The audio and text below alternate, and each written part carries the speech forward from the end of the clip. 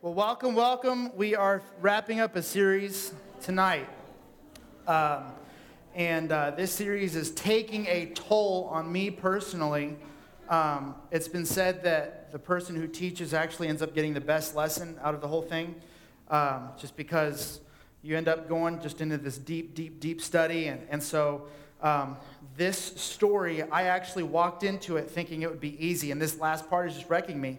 And we ended last week at verse 1 of chapter 41, and there's 50 chapters. And so basically we've got 9 chapters to cover tonight. And I'm so thankful for technology. I was in the middle of finishing up my slides for the week, and I decided I would go ahead and upgrade to Mavericks. Those of you Apple users who you've got a MacBook or something at home or an iMac, a new operating system came out, and I never, ever update my phone, and I never update my computer on Wednesdays. And they almost always come out on Wednesdays. I think it came out yesterday, but I don't do it because, Wednesday's a busy day. And today I thought, it'll be fine. And my computer kind of crashed. And I hadn't backed up everything and all that kind of stuff. So we've got no slides or anything like that. Thank you, Apple. So that's how we're going to start tonight off, covering 9 chapters without slides, without anything on the screen. So I hope you have a Bible in front of you. This would be one of those occasions where we love to put the Bible on the screens. So if you didn't bring one, you forgot it, you don't have one, that you can kind of follow along. But tonight, it's just not happening because there's 9 chapters worth of stuff. And it was just kind of a last-minute call to Apple, and they said, sorry about you. So we got nothing on the screen tonight, but hopefully you can follow along on your phone, on your app, or in your, what Josh Inman calls a scriptural printout, your actual thing that you hold in your Bible that has pages and maps and a table of contents and probably a lot of dust and stuff like that as well. So we left off, like I said, in chapter 41. The very beginning of chapter 41, we ended off with after 2 whole years. And basically, leading up to that point, that Joseph was in prison for 2 years, being forgotten. At 17 years old, he got thrown into a pit because he showed his new robe off that his dad gave to him and didn't give to his brothers. They threw him in a pit. Understandable, right? You probably would have done it too. And then they're like, well, let's not throw him in a pit. Let's not leave him there for dead. Let's make some money off him, right? These are good guys, just full of the Holy Spirit. Let's make some money off our brother, about 2 years' wages. And so they make some money off him. They sell him to a slave owner who sells him to another slave owner, which is basically Potiphar, the second in command at Egypt. And so he does great in his position of slavery, and he is given a promotion all the way to the top, second only to Potiphar. And so it's a big deal. And then almost as soon as he gets the promotion, because he's a handsome young man, Potiphar's wife starts looking at him, and she's like, I want a little bit of piece of that. And she goes after him repeatedly, only to be rejected. And the scorn of a woman created a fire. And she lied. And they threw him in prison. So he's in prison. He meets this cupbearer and this baker, and they have dreams, and they wake up just really upset. And he says, what's wrong? And they say, we had these 2 dreams. They explain the dreams. He interprets them, remember, and one of them has a really good interpretation, and one of them thought he was going to get a good interpretation, and he said, no, you're actually going to die in 3 days. Awesome. I got 3 days. In prison, like the rest. That stinks. It's almost like if you've got 3 days to live and you're free, you can at least go jump out of a plane or something. But it's like you got 3 days to live and it's going to be spent in prison. What?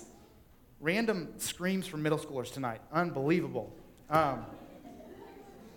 So, the interpretations come true. And do you remember what Joseph did before he told them? Before they got out to go see Pharaoh, he said, remember me, right? Put in a good word with Pharaoh because I need out. And so the guy that gets the good interpretation forgets for how long? 2 years.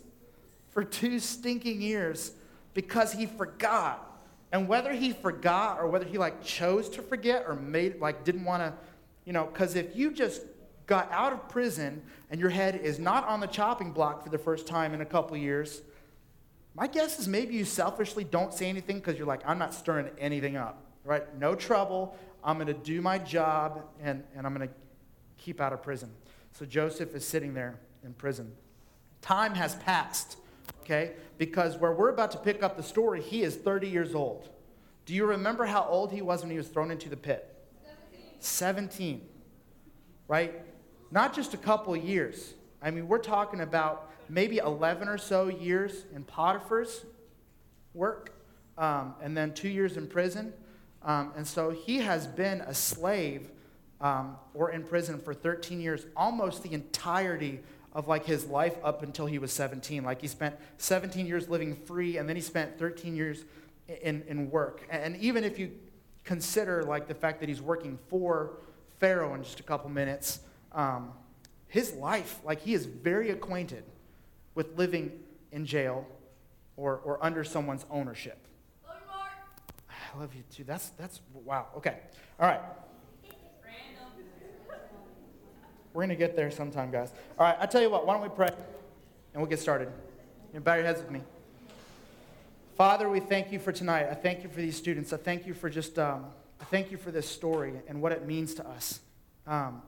God, we ask that you would be present here. We ask that you would give us the focus and just the openness to what you have in your scripture, God. And I pray that as we kind of truck towards the end of Joseph's life and this story, that we would really see something that changes us, Lord, that you would mold us. And so, God, we just thank you for that. Lord, it's in your name I pray. Amen. So we're in Genesis 41. Here's what we're going to do. We're going to get from Genesis 41 all the way to Genesis 50. Okay? We're not going to read all of it for certain, but we are going to read the first portion of 41, and then we're going to kind of skip along. So pay attention if you can. So chapter 41, verse 1. After 2 whole years, Pharaoh dreamed that he was standing by the Nile. And behold, there came up out of the Nile 7 cows, attractive and plump. They fed in the reed grass. And behold, 7 other cows, ugly and thin, came up out of the Nile after them, and stood by the other cows on the bank of the Nile. And the ugly, thin cows ate up the 7 attractive, plump cows. And then Pharaoh awoke. Okay? He goes back to sleep. He has one more dream. He fell asleep, and behold, 7 ears of grain, plump and good, were growing on one stalk. And behold, after them sprouted 7 ears, thin and blighted by the east wind.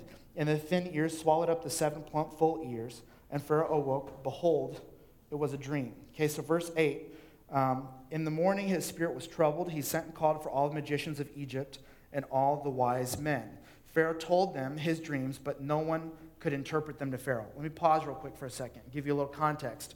This is normal back then. We've talked about this. The rulers would often believe, whether they were believed in this God or that God, they would believe that a God would come to them in a dream and give them kind of a picture of the future. And in this case, it's happening. And the God is making this happen. The one true God. There is no false God making this happen. This is God's work.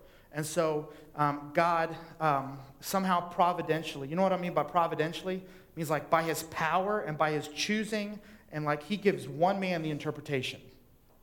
But guys like Pharaoh are used to hearing interpretations from other guys, magicians and wise men.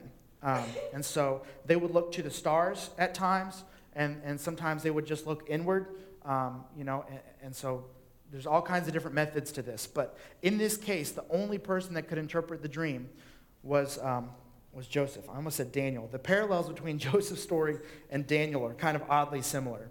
If you haven't grown up with that, maybe we can cover that sometime soon.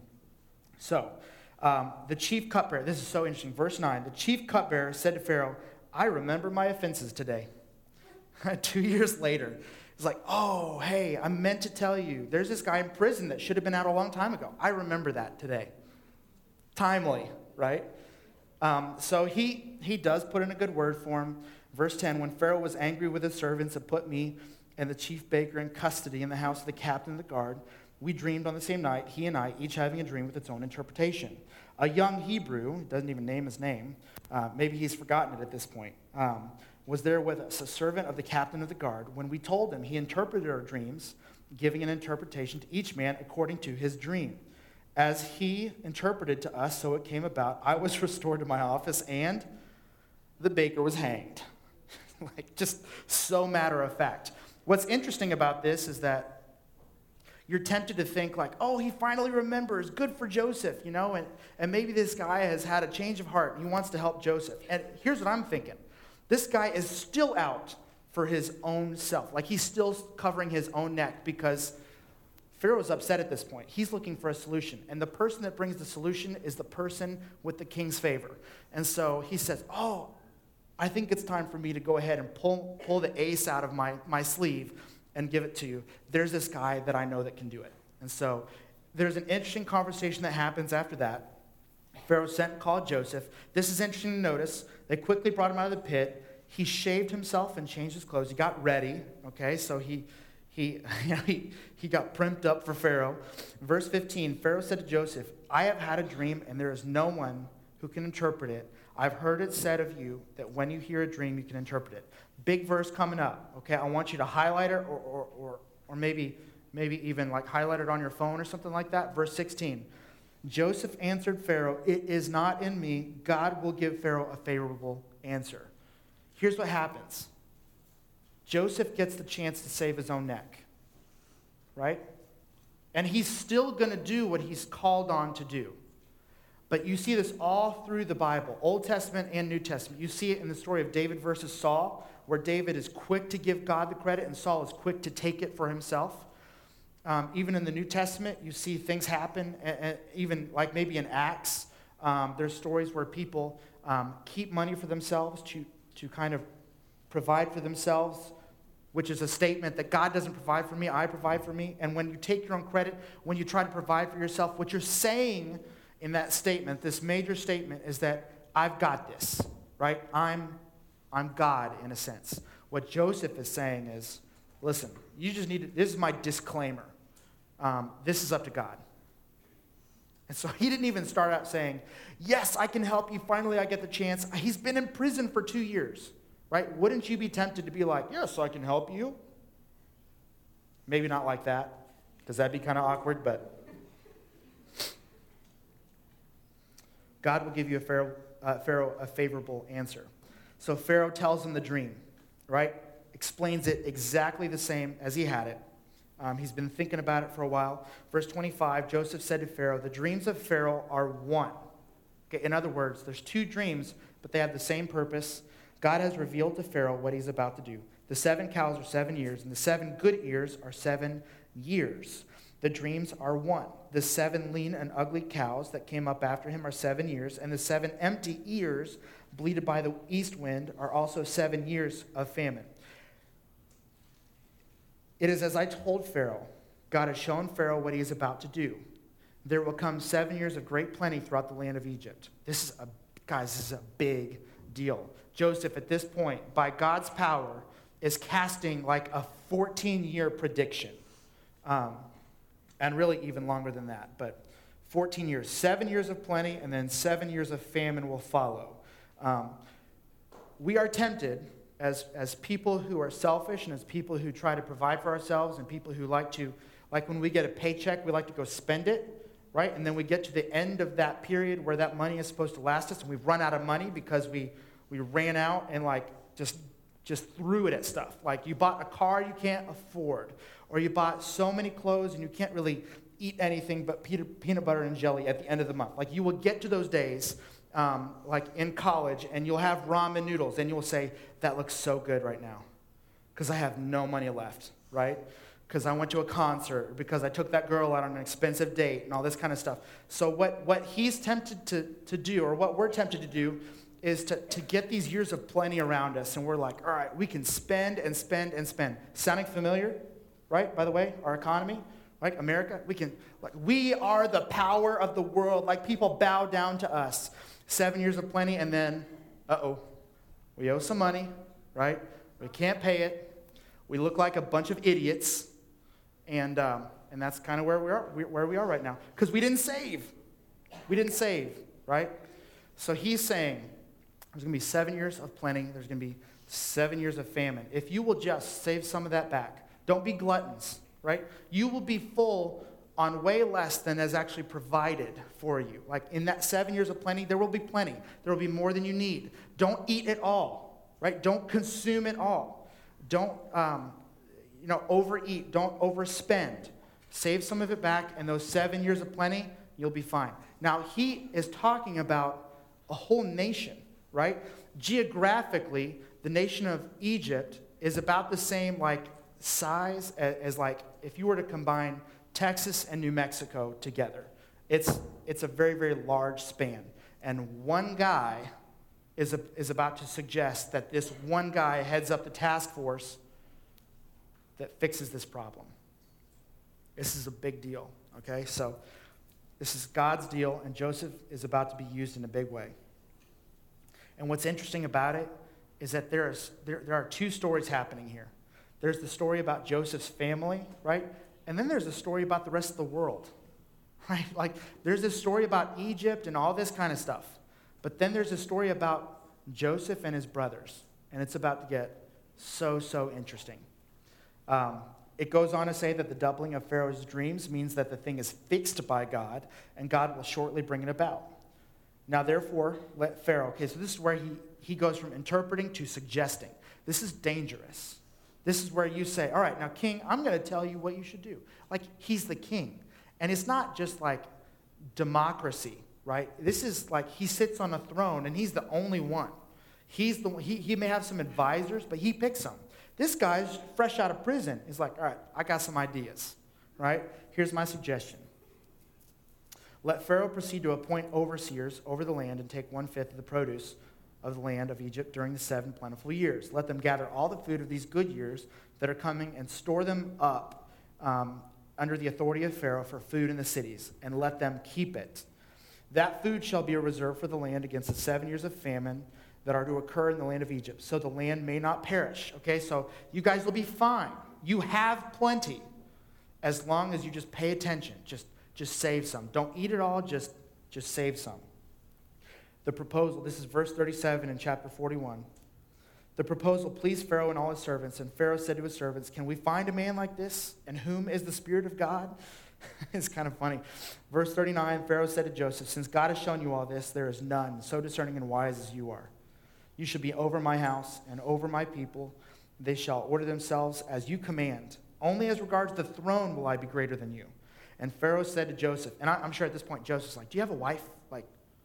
Can we just keep her away from me at this point? Because I've been here, and I have done that. And, she ripped my robe off, and it got real ugly and weird and stuff like that. So he's like, I'm going to give you a gold chain, right? You're like, rapper status. He made him in his second chariot and called out before him, bow the knee. Thus he set him over all the land of Egypt. Verse 44. Moreover, Pharaoh said to Joseph, I am Pharaoh, and without your consent, no one shall lift hand or foot in all the land of Egypt. And Pharaoh called Joseph's name, a name that I can't pronounce, and he gave him in marriage Asenath, the daughter of Potiphar, priest of On. It's an interesting name. So Joseph went out over all the land of Egypt. And then verse 46, I'll just hit this real quick. He was 30 years old when he entered the service of Pharaoh the king. 30 years old. So a couple things are happening here. Maybe in Joseph's mind, he's starting to see where this whole greatness thing is coming about. And listen, it is 13 years later. Sometimes we feel like, we get this clarification from God, that he's with you and he's got a plan for you and you're going to make a difference in this world and you're expecting it to happen tomorrow at school, right? You're expecting this weekend there will be some person who brings me up I will be the pastor of Indian Springs Baptist Church as a sophomore in high school because I feel that God is with me. And it's just not that way. It's just not that way. In fact, whatever it is in your life, whether you want to be some business mogul or whether you want to be a pastor or a missionary, whether you want to be a doctor or a lawyer, it takes time. And in this case, Joseph's story illustrates to us that God was making him in this process. God was molding him and creating him. He became a different person. He became a person who at 17 years old, you're teenagers. I'm going to offend you for just 1 second, and then I'm going to be done, okay? No more offenses, but I'm going to offend you. 17-year-olds are known for what? Awesomeness is not exactly what I was going for. Knowing everything. Right? Exactly. Like, oh yeah, I totally know that. I was way past that. Okay. So as a 17-year-old, Joseph gets this nice robe, and he walks up to his brothers, and arrogantly, right? I just don't think this was God's plan. I don't know. We'll get to heaven, we'll find out. But he walks up to his brothers, and he's like, hey, check it out. He likes me more than all of you. Oh, and if you were wondering, God actually wants to use me more than you guys too, because you guys are going to bow down to me. Like, he goes from it being all about him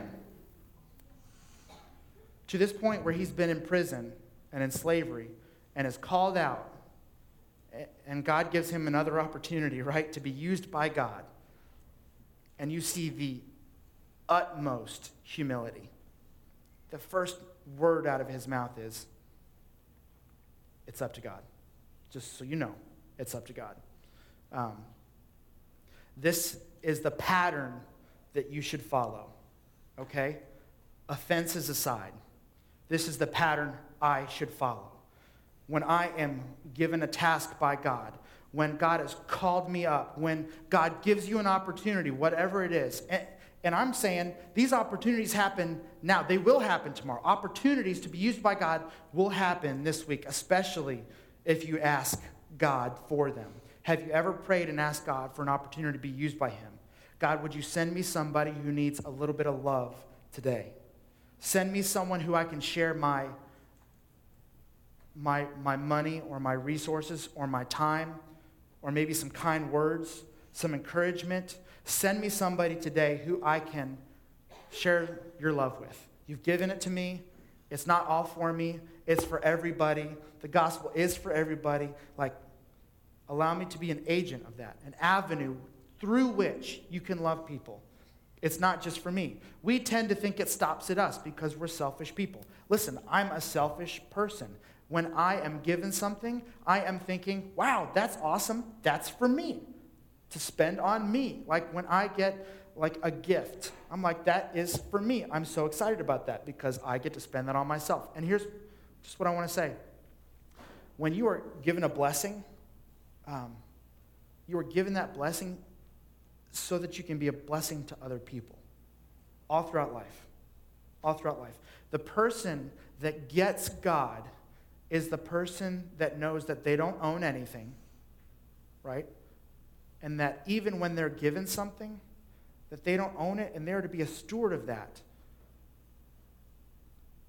To honor God and to love people. So you see the story of Joseph, you see him changing.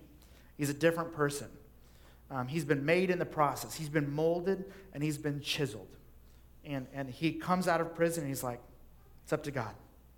I'd love to tell you that it's up to me. I'd love to tell you that you can trust me to get this done. I would love to make myself indispensable to you because I would love to not be in prison anymore. But it's up to God. If God wants to do it, he will, and if he won't, he won't. You can throw me back into prison if you want, but it's up to God. The person that lives that life, I think, is the person that is used by God the most. And God will do what he wants to do through whom he wants to do it through. Right? So, everyone wants to be Mother Teresa. But no one wants to do the work that she did. And no one wants to serve as hard as she served. No one wants to give up or sacrifice as much as she sacrificed. And that's why she has an impact. Or you think of maybe a spiritual leader, a pastor, a small group leader that you've had. And here's what you need to know. They've been on a process. And when they emerge and they're able to minister to you, It's because they realize that it's not about them. Like, I've had that person in my life meeting me for coffee early in the morning to share the gospel with me and to share scripture with me. To call me after school and ask if I wanted to hang out because he wanted to share God's word with me. It wasn't even about him. He was like, my whole life is just spent doing this with different people. And I was the recipient of that. And that's not on him. It's not because he's an awesome person. It's because God is awesome and chose to do a work in his life, and he got it. And my guess is there's some of you that have experienced a person like that. Whether it's someone in this church, another church, someone in your family, a friend. So we move on. He's 30 years old. This is chapter 41, verse 46. He's 30 years old when he enters the service of Pharaoh. I'm just kind of cover this quickly, but there's a couple things I want to hit. Joseph went out from the presence of Pharaoh and went through all the land of Egypt. That's an important verse because you need to know this. He was a hard worker, right? When he got out of prison, he worked hard, right? No joke. I'm sure he was weak, right? I'm not sure he got yard time to go lift weights. I'm not sure he was being fed really well. We don't know, but this guy gets out of prison and he is not entitled. He's not saying, I'm the king's servant. So what that means is I get to sit up in my tower and tell other people what to do. No. He went out and did the work. That's the difference maker for some of you. You need to understand that when God calls you to something, it requires hard work and it requires sacrifice. And Joseph got out of prison and was used by God. He went out through all the land. He wasn't entitled to like a position or a role or a title. He didn't tell other people to do it. He went out himself and did the work. So he gathered up the food that occurred that of these 7 years, which occurred in the land of Egypt, put the food in the cities. He put in every city the food from the fields around it, and Joseph stored up grain in great abundance. Okay, so he didn't do the minor bit of work that was required of him. He went over and above in great abundance, like the sand of the sea, until he ceased to measure it, for it could not be measured. Before the year of the famine came, 2 sons were born to Joseph, and so he is now a father of 2 boys, Manasseh and Ephraim. They would be greatly used later. Verse 53, the 7 years of plenty that occurred in the land of Egypt came to an end, and the 7 years of famine began to come. Okay, so now he's 37 years old, right? Okay, so he's, at this point, remember, he was 17 when he was thrown in a pit. This is about to enter into the best part, at least my favorite of this whole story. All the land was famished. The people cried to Pharaoh for bread. Pharaoh said to all the Egyptians, go to Joseph. Okay, so this is the point where, like, what you said had better work, right? Your plan, it's either about to work or not work. And the whole nation of Egypt is about to thrive or not thrive. And people from surrounding nations, because you'll find out in just a second, in the last verse of this chapter, all the earth came to Egypt, to Joseph, to buy grain, because the famine was severe over all the earth. This is not an Egypt problem. This is a surrounding areas, like regions of the earth, hemisphere problem. And Joseph, who's had the crappiest life that you could imagine, who's being molded and shaped by God, is now in a position to love all those people. And he can do it. Why? Because he had mercy. Because mercy was not shown to him.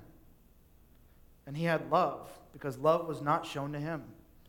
God was using those hurts and pains. And those are microcosmic words to describe what he went through.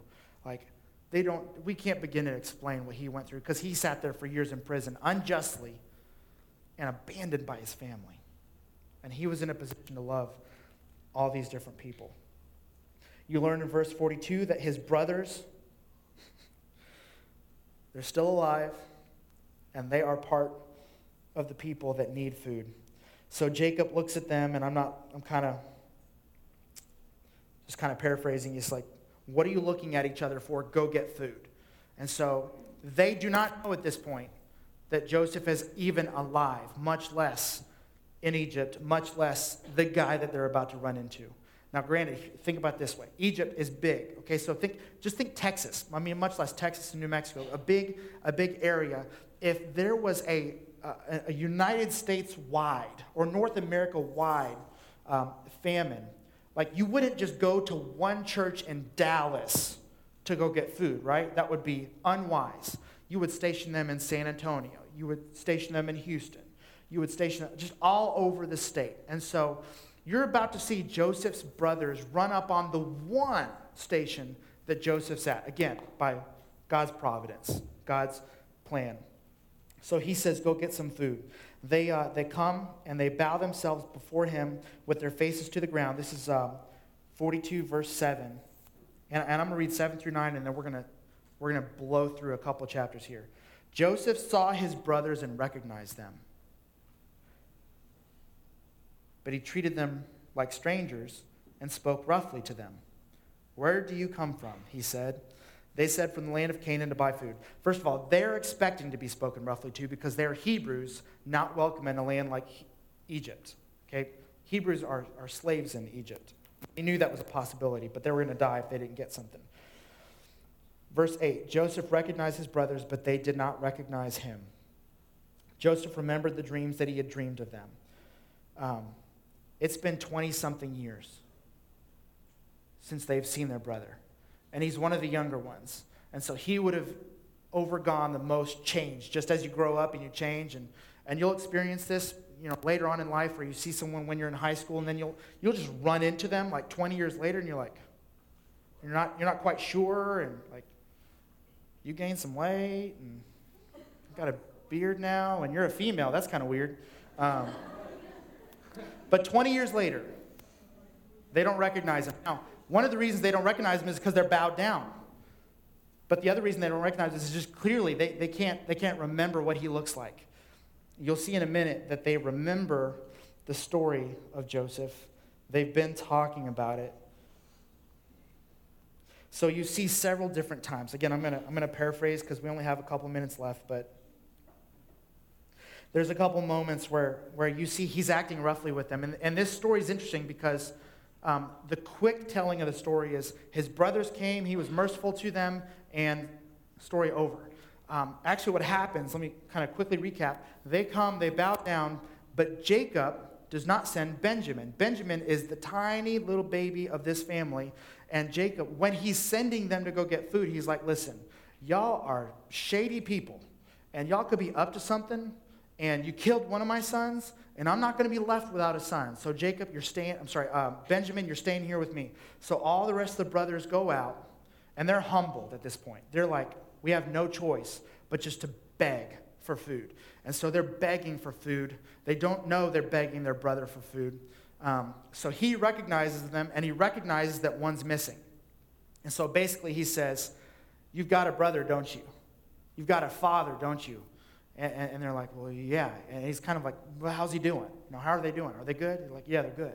He's like, all right, you go get them and come back, which is a major request because from where they were at, like they left the promised land to come here. They left Canaan to come to Egypt. This is what I read is like a 6-week trip. Okay, now when we drive across the state of Texas, it's like all day, and that's in a car.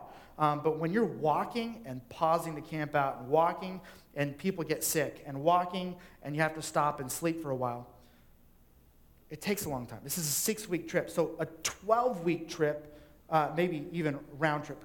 Crazy story here. And they're like, are you sure? Are you sure? I mean, we got to, just for one dude, can we just get our food and go? He's like, all right, you can have your food.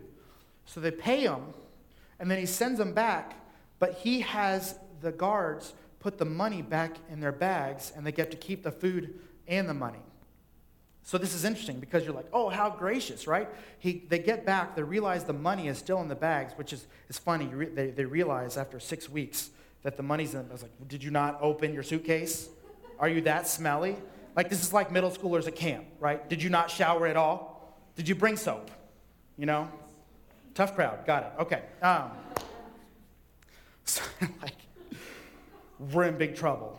We've still got the money. And so they're telling Jacob, and they're like, we don't know what's going on, but we need to take Benjamin. He's like, are you sure? We're sure. So they come back with Benjamin, and then, there's this conversation about Jacob. How's your father? And there's a point where he brings him in to eat, right? But he sends people to say, you're going to eat with us, okay? So set up all these chairs, and we're going to eat together. And they think they're going to die, right? Because the king is requesting to eat with these Hebrews. Why would he do that? He's from Egypt. We're Hebrews. And it's a real interesting part of the story. Fast forward all the way to chapter 45, and you see that Joseph could not control himself before all those who stood by him. He cried. Okay, so he's done hiding himself. He's literally not telling them. These are guys he hasn't seen in years and years and years. He's hiding the fact that he's Joseph. He can't handle it any longer. He's been, by the way, if you read the story, and I think you should, there's points where he can't bear to watch what they're going through. Now, he's testing them to understand that they are sincere in their request. And they are, right? They have nothing else to do. They're going to die if they don't get food. They are ultimately sincere. And as he's testing them, he runs out of the room several times to cry, right? And he's kind of hiding himself. And he can't bear it any longer. In chapter 45, Joseph could not control himself before all those who stood by him. He cried, make everyone go out from me. This is like an ugly cry because everyone can hear it. No one stayed with him when Joseph made himself known to his brothers. 2, he wept aloud so the Egyptians heard it, and the household of Pharaoh heard it. This is a big house, and everyone heard it. Joseph said to his brothers, I am Joseph. Is my father still alive? Interesting that's the first question. Let your imagination go with why he asked that first. Is my father still alive? Because I'm sure he's concerned to see Jacob again. He hasn't seen Jacob yet. His brothers could not answer him, for they were dismayed at his presence. And can you imagine how you would act if the kid that you sold into slavery only after you tried to kill him, and you've forgotten about him, and you thought he was dead, 19 years, and you see him, and they're dismayed. I think maybe if I were writing the Bible, I would say they were speechless. It just ultimately humbled. What do you say? We threw you in a pit. We made some money off you. And you're our brother. We betrayed you. His brothers could not answer him, for they were dismayed at his presence. Verse 4, so Joseph said to his brothers, come near to me, please. And he came near, and he said, I am your brother Joseph, whom you sold into Egypt. It's like you don't know where to look. You're staring at your feet because you don't want to make eye contact. Verse 5, now do not be distressed or angry with yourselves because you sold me here, for God sent me before you to preserve life. That's ultimate humility. Because you have the power at this point to kill anyone you want, right? They could be beheaded in seconds. And he not only doesn't kill them, but he says, oh, this was God's plan. This is kind of like Paul in Philippians where he's like, have great joy. Signed, Paul in prison. I should be angry more than any of you guys. And he's like, God sent me ahead to preserve life. For the famine has been in the land these 2 years. Okay, so at this point, he's 39 years old-ish. And there are yet 5 years in which there will be neither plowing nor harvest. 7, God sent me before you to preserve for you a remnant on earth and to keep alive for you many survivors. Verse 8, so it was not you who sent me, but God. He has made me a father to Pharaoh and lord of his house all over Egypt. And then he basically says, go get your family. Come here. I've got a place for you to live. Right? I have millions of dollars. You don't have to work anymore. Come here. I've got a place for you to live. I've got houses ready for you to go. Pharaoh at this point hears that his family's there, and he's greatly pleased. And so they set up this area in Goshen, this little community for their whole family to live, which, by the way, is like striking the lottery. If you could imagine, at the end of your life, spending your greatest years, being able to spend them with your loved ones and work together and play together and just live together, it's like you're taken care of, right? Because I'm under Pharaoh's leadership and you're my family, so you're taken care of. So there's all of this where they go back and they get Jacob. They tell Jacob, and he doesn't believe them, right? Because would you? Right? This was years ago. In fact, the phrase, where is it? I think they said his heart was cold and they said it was numb. His heart was numb because he didn't believe them. Okay, so chapter 47, they come and they settle in Goshen. He has reconnected with Jacob. They have cried. In the specific words, it says for a good long while. They exist through the famine, but the famine's not a big deal because not only is Joseph taking care of them, Joseph is taking care of the whole nation of Egypt. And then what happens is everyone in Egypt, they can't even pay for this wheat and this grain. And so they basically say, you need to buy us and you need to buy our land because we can't afford to even buy the leftover stuff. All our stuff is gone.